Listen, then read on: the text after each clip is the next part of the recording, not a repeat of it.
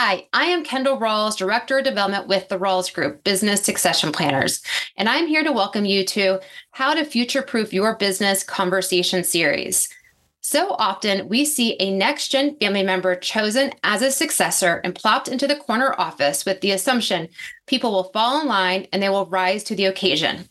But sadly, these situations don't work as hoped without some intervention. In this episode, Pete Thiel with Hake Partners and the Rawls Group succession planner, Champ Rawls, discuss what it will take for up and coming leaders and potential successors to succeed now and into the future.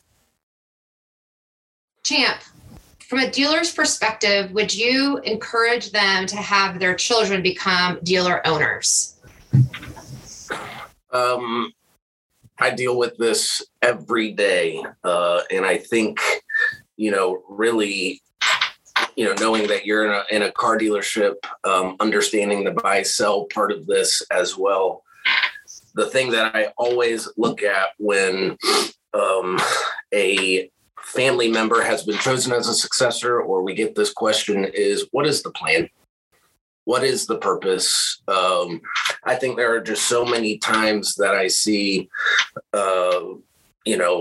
children who are chosen to be the successor. There's no plan. There's no purpose with it. There's no discussion of how it's going to occur. They just plop them in the seat and say, go take it. And it rarely works out well.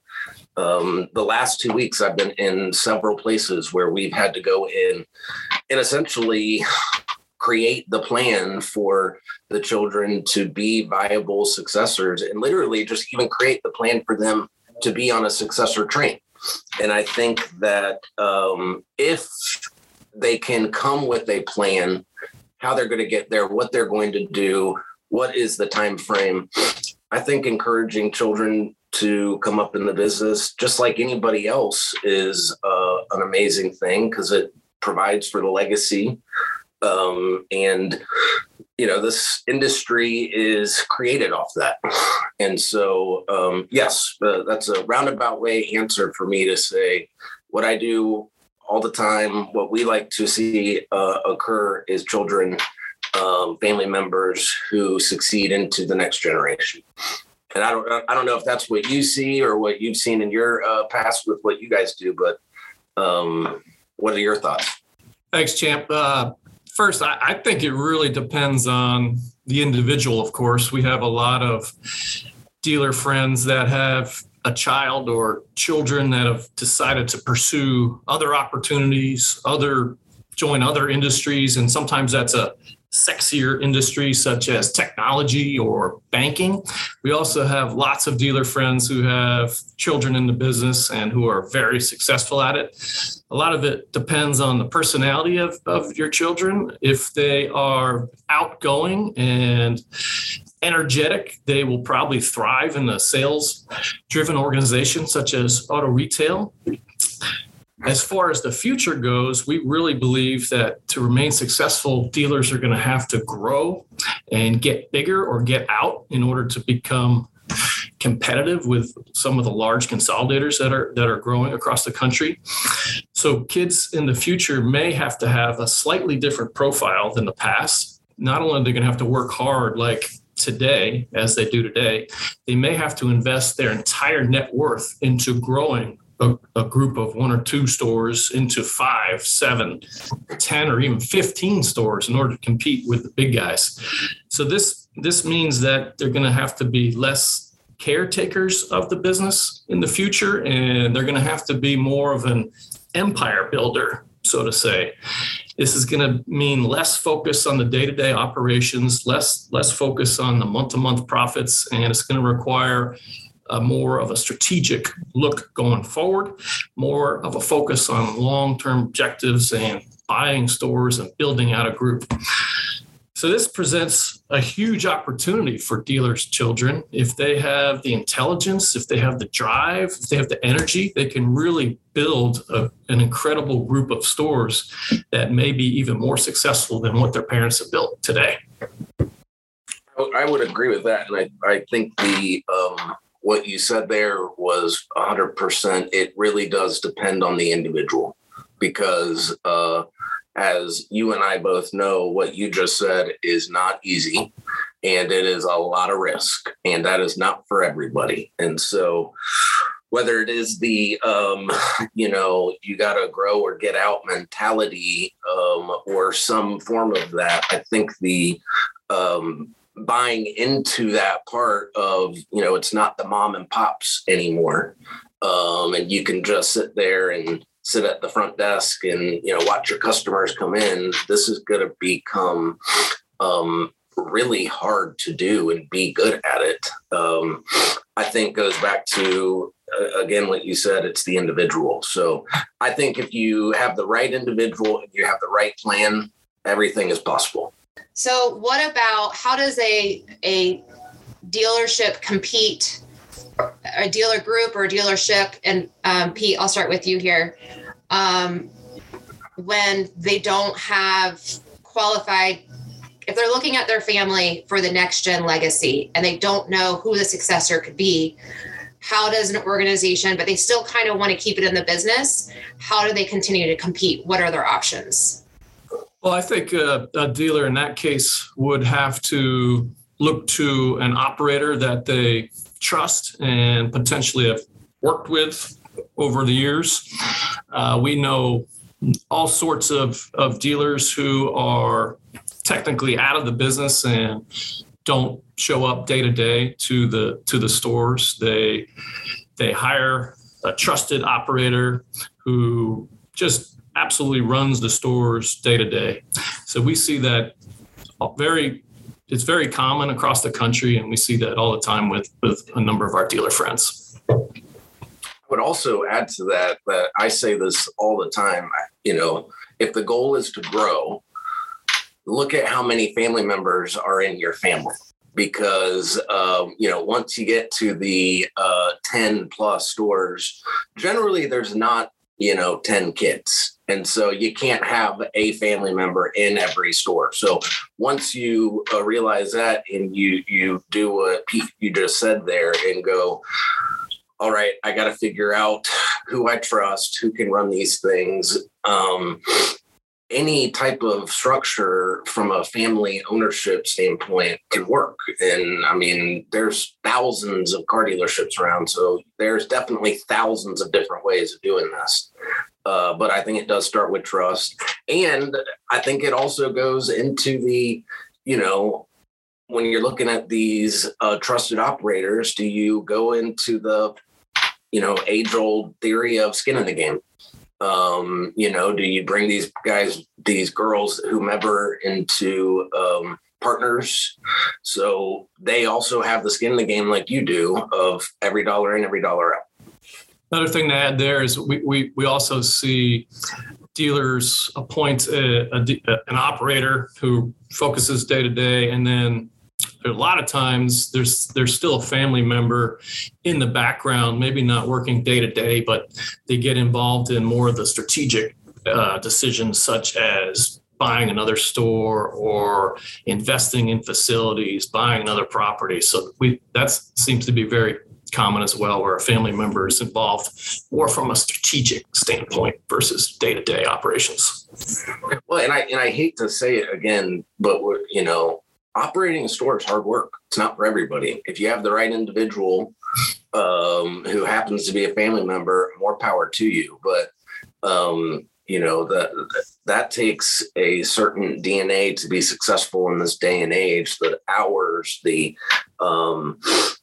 just the competition. And so to the point that you just said there again, the strategic planning is a less physically demanding, maybe more mentally challenging, but can be funner path of growing what you currently have rather than squeezing as much possible out of what, is something hard to squeeze.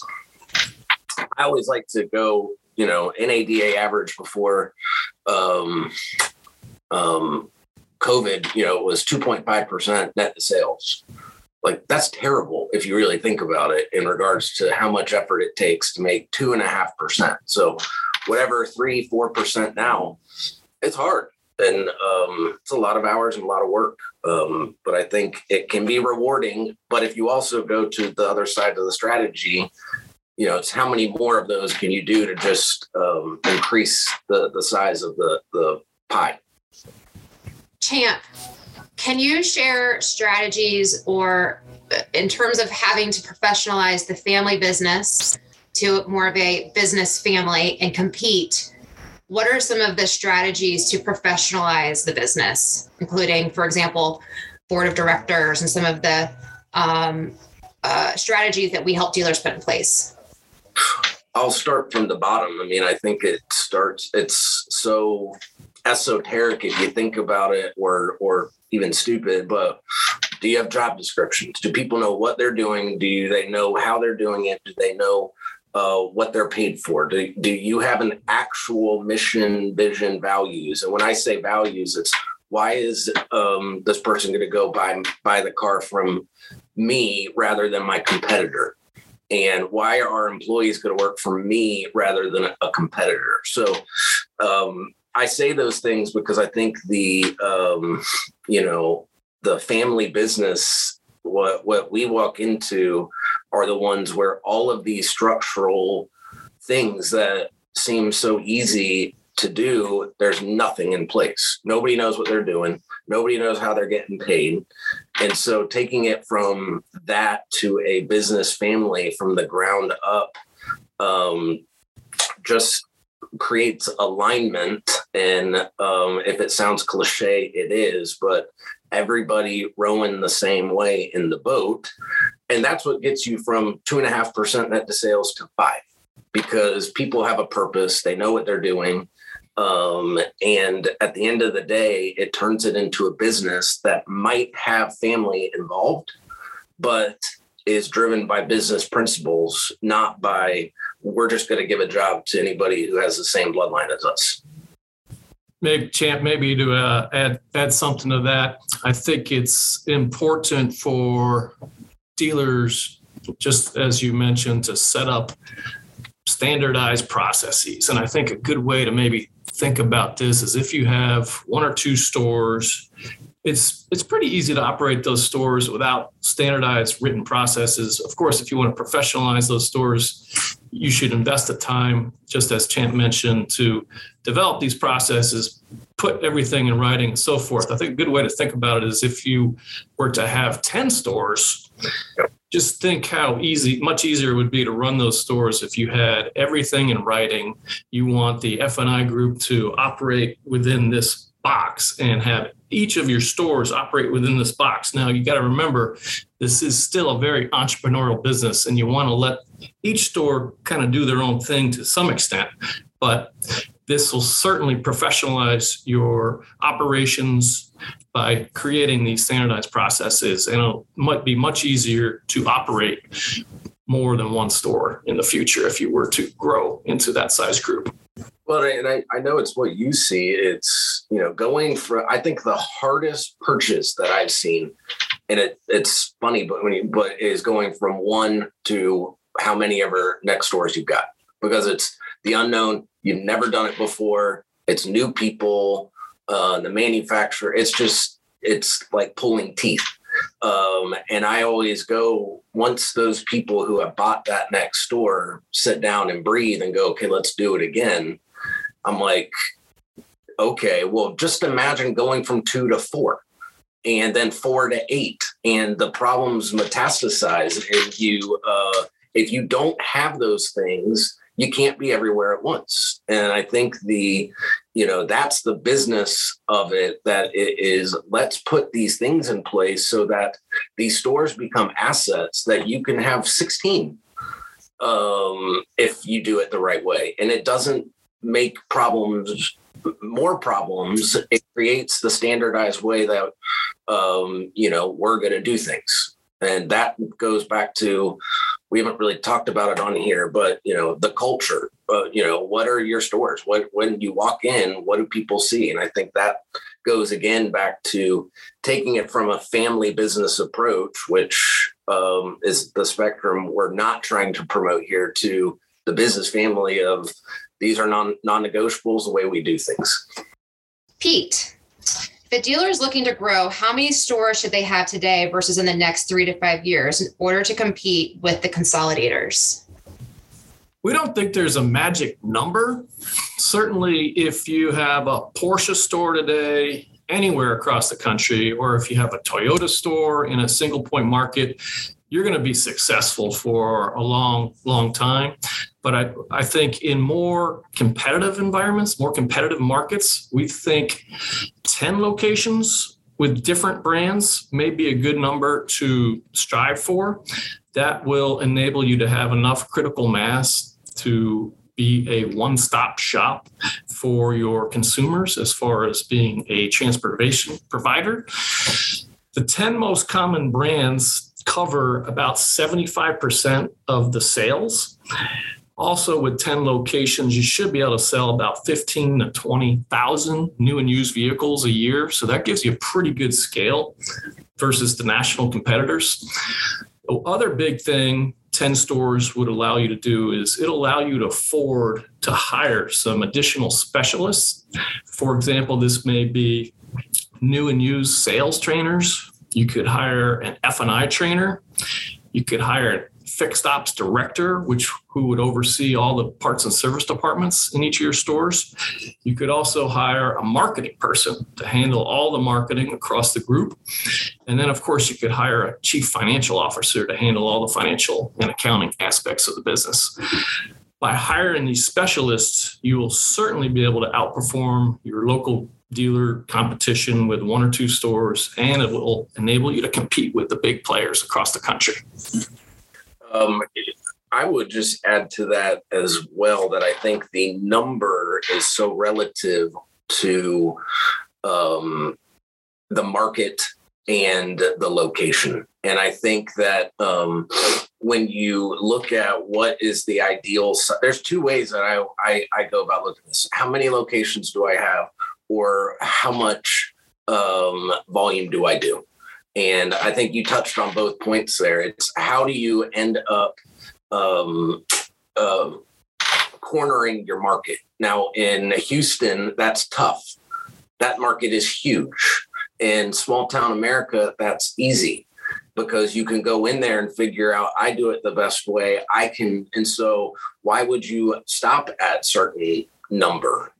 And so I think the realization of, first of all, when I think of what's the ideal size, I first of all go to, creating the strategic plan of where are we going? What are we doing? What's the buy box? What is the size of the store, the location of the store, and then the brand of the store? And what am I not going to waste my time with things that just come at me that are, that is just right field, don't care.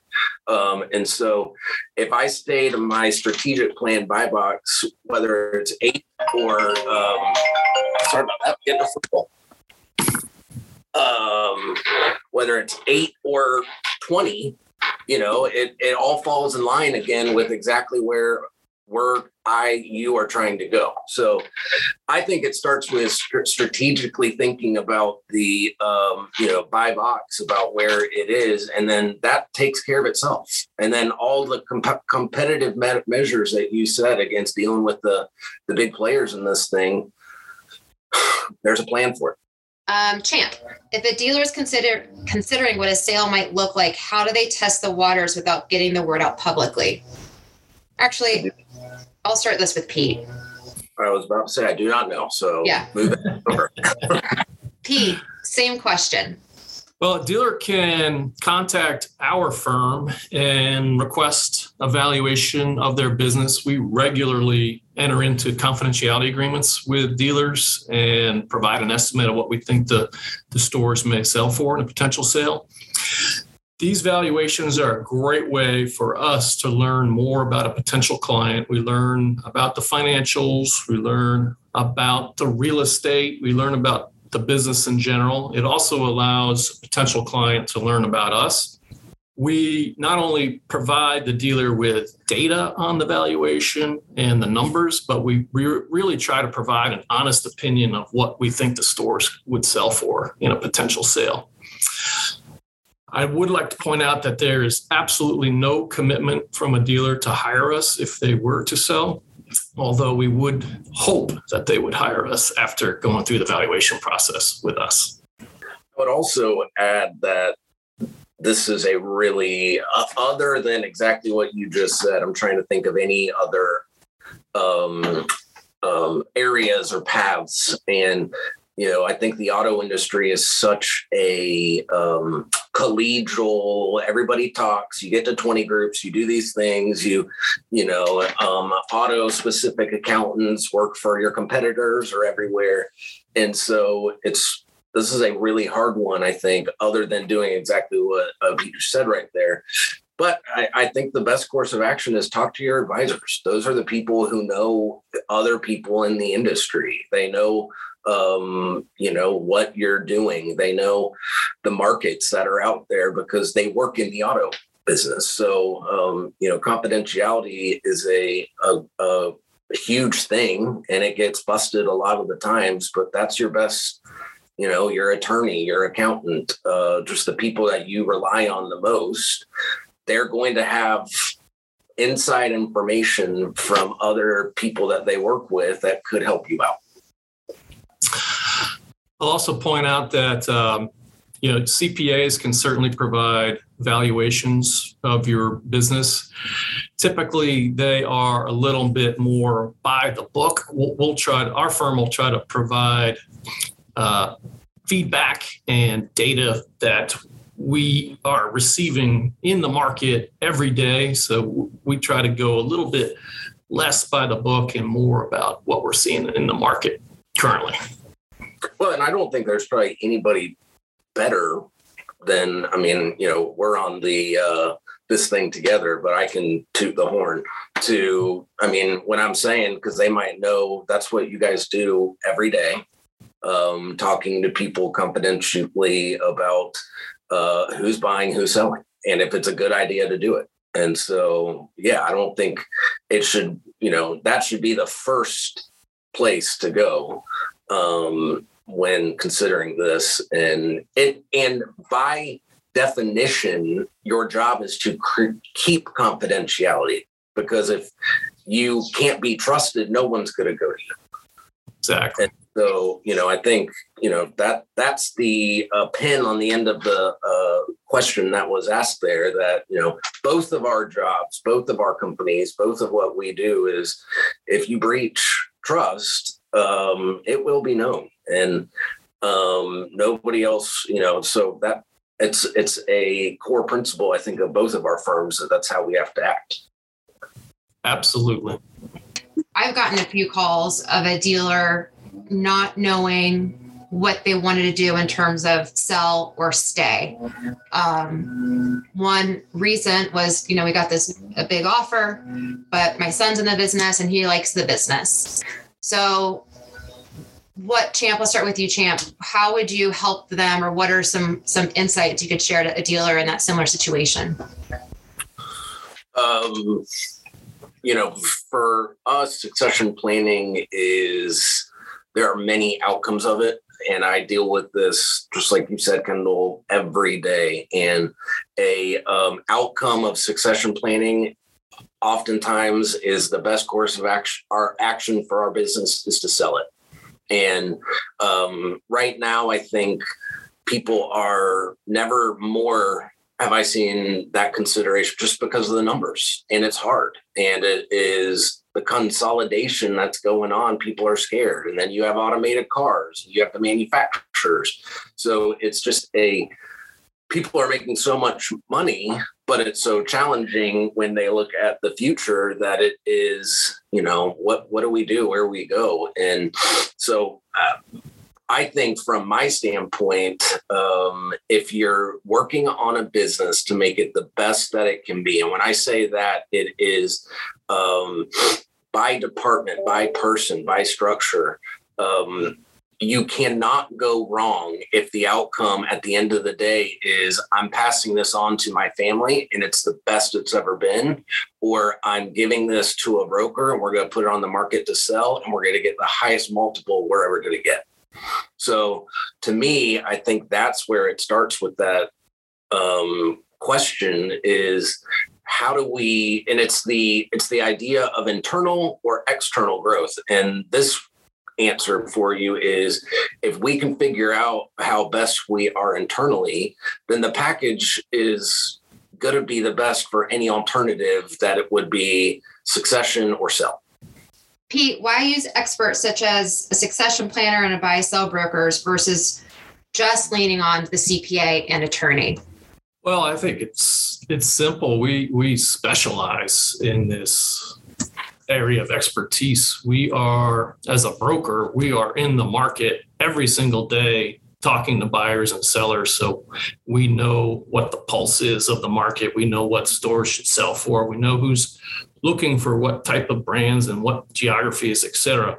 I think, a lawyer or a CPA or somebody else who's not doing that every day is not going to be able to provide you with the best outcome in the end.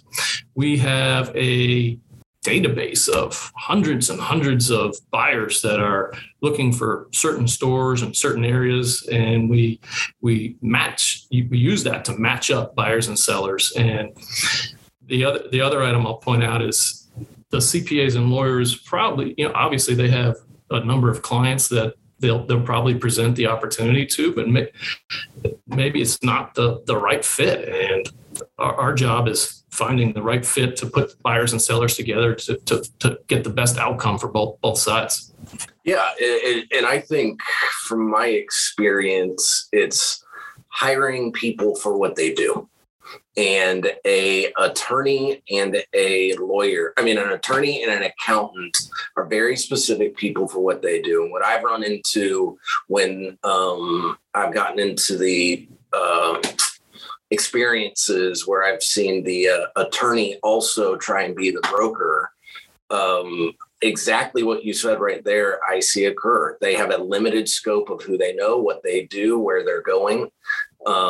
This is not what their job is on a full-time basis, and hiring the professionals to do what they are supposed to do and stay in their lane, from my perspective, I think is the best course of action. As succession planners, we're not attorneys, we're not CPAs, we're not brokers. I stay in my lane. I know who to call in to get the job done. And I would not be calling in a random attorney to go sell a car dealership. They can go do the legal work, but all of the negotiations, the databases, like you were saying, the valuations, the back and forth, it's really an interesting thing when you think about it. You want your accountant to be doing that? I don't think so. And so, I think exactly this conversation goes back to have the best people that you can surrounding you to do what is their specialty will be your best outcome. Champ, can you talk about a little bit more about the buy box and even potentially considering the strategy of selling a store in order to grow? I think the idea of a buy box is to strategically organize what your growth parameters are. And it's a process. And when I say it's a process, it's a time frame of sitting down and going, I don't know if you want a perimeter of how far you'll go from your, main location, or by city, by sitting down and going, these are the brands that I'm going to focus on. If I get this opportunity and it might look really good, it's not what I put in my buy box to go, this is where we're going. And so it takes the distractions off. It's the volume. It's the, really just trying to understand it's the value of it, the price. What can I go get money to go buy for? What banking, it's going through all of those things to put down on a piece of paper, a buy box, and go, hey, Pete, this is what I'm looking for. If you can, this is where I want to go. To your banker, this is what I've strategically said I'm going after. It fits into my estate, my assets, whatever you want to call it. So it is getting the people on your team all again rowing in the same direction, understanding this is where we're going. I'm not, that Porsche store for 12 times multiples looks fantastic in that location. Can't do it. Not going to waste my time on it. And that is, I think, the idea of the buy box. And then, I am 100% for selling to grow. You can't be successful with all brands at all times in all markets. And if it doesn't work, I am all about creating this is below whatever our performance thresholds are. Let it go. I'm taking that distraction away. I am collecting that money because I'm going to go back to my buy box and go, this is where I can be successful with this brand, with these type of people, with this culture. So selling to buying is definitely a strategic plan, part of. Yeah, I couldn't agree more. That's a absolutely excellent advice for dealers. We deal with buyers all the time, and the more successful buyers, they have a plan. They have a strategy. If we present an opportunity to somebody without a plan, you can tell immediately. They kind of waffle over it. Yeah, that sounds pretty good. We'll work on it. A couple of weeks later, they come back to you. Well, we're not really sure. And then we've also seen buyers buy stores outside of the geography. You could tell it's a little outside of their plan. It's a little bit of a stretch, and we've seen them fail. They've failed. So the more successful buyers with a strategy, with a plan, they are the best buyers, and they're definitely more successful long-term, in our opinion. Well, and I'm not putting these words in your mouth, but I'm sure when you get the ones who don't have the plan and it's a struggle because, we don't have that much time in this world today to not be trying to be focused on where we're going. And I think, that's what we try to bring to our clients, to then have them bring that to you. So this is all a very streamlined, successful approach where, while selling to buying is a strategy, who wants to do that? It's a lot of effort, time, and money to go and buy a store to begin with. Now, you got to sell one off because it's not working to go buy others. Yeah, but why don't we just buy to continue buying? Is the better strategy with that. Yeah, I'll add to that. All the public companies sell to grow. They're constantly selling cats and dogs and buying better stores. So that's definitely a part of all the big public companies, and it's basically portfolio management. Sell the cats and dogs, buy the better brands, and it really helps them move forward. Well, and when you get to, I don't know what that perfect number is. Well, let's just throw out there 10 stores. 10 stores, that's a lot of stores. If they're a big deal, that's a lot of people. And it's hard when you have 10 plus, minus, to really consider these, the family stores anymore. These really do have to become more of a public mindset with it, that they are part of a portfolio. And, while they might be family and they have your name on it,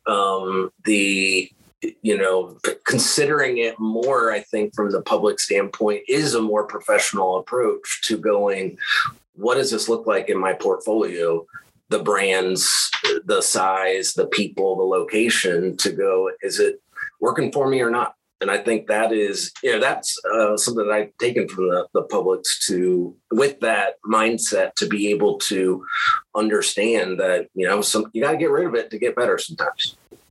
Pete, what would you share with dealers who are considering an exit to maximize their life's work? Great question. It is certainly an interesting time in our industry. Profitability is at record highs, and it is a great time to sell.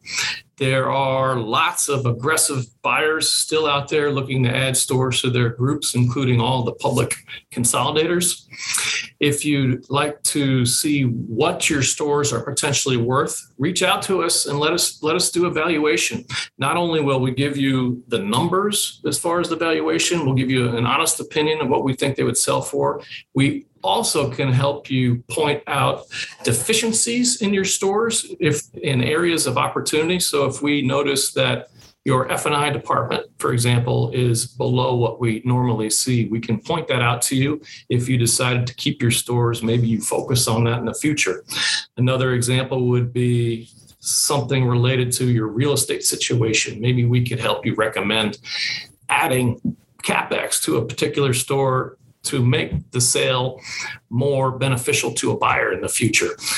So we could point out high-level things like that we see, but if you really want to dive in deeply, I would recommend talking to the Rawls Group. They're the experts that can help you formulate a plan and dive into the future.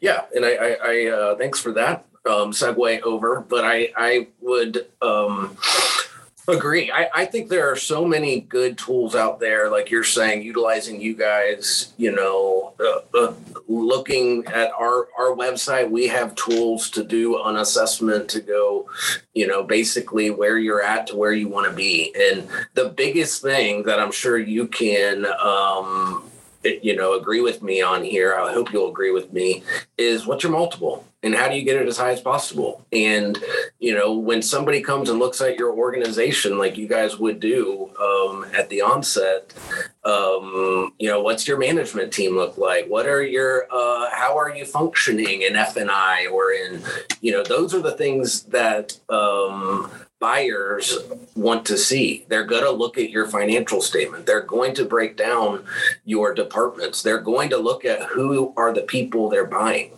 And so understanding that if you are at half of what the going rate for multiples on Blue Sky is out there because of X, let's create a plan to deal with it and go to the market and present yourself to Pete and his firm here and go, look what we did. Now let's go. And the whole purpose, again, behind, I think, buying is what's your mission statement again? Maximize the value of your life's work.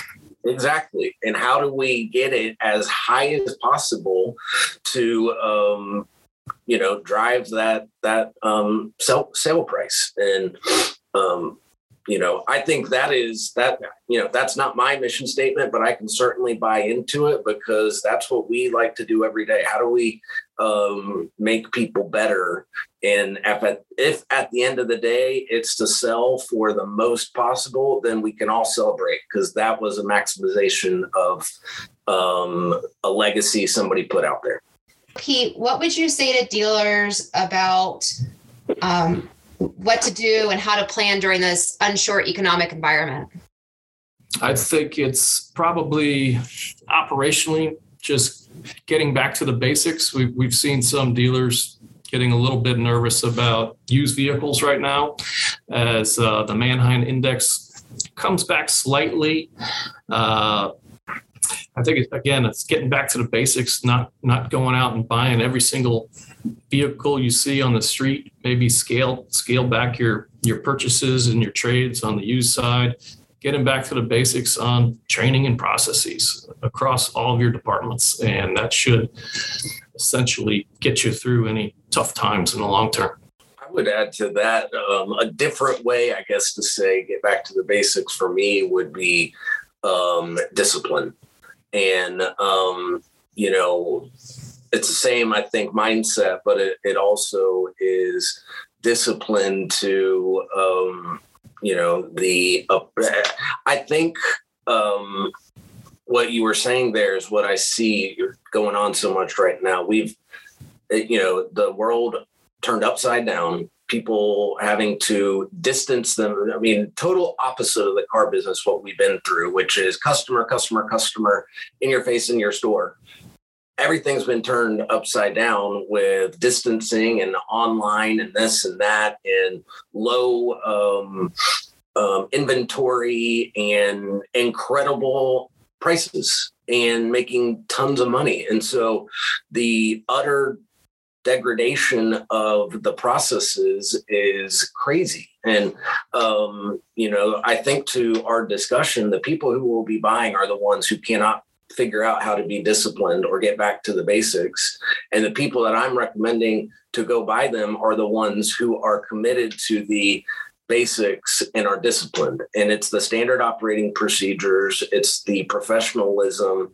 And if you can get that coming out of this strange economic times, you are going to be way more well positioned to gobble up the stores that just couldn't figure it out and it was too hard, and they're looking to maximize their selling potential right now because just the values, and more power to them.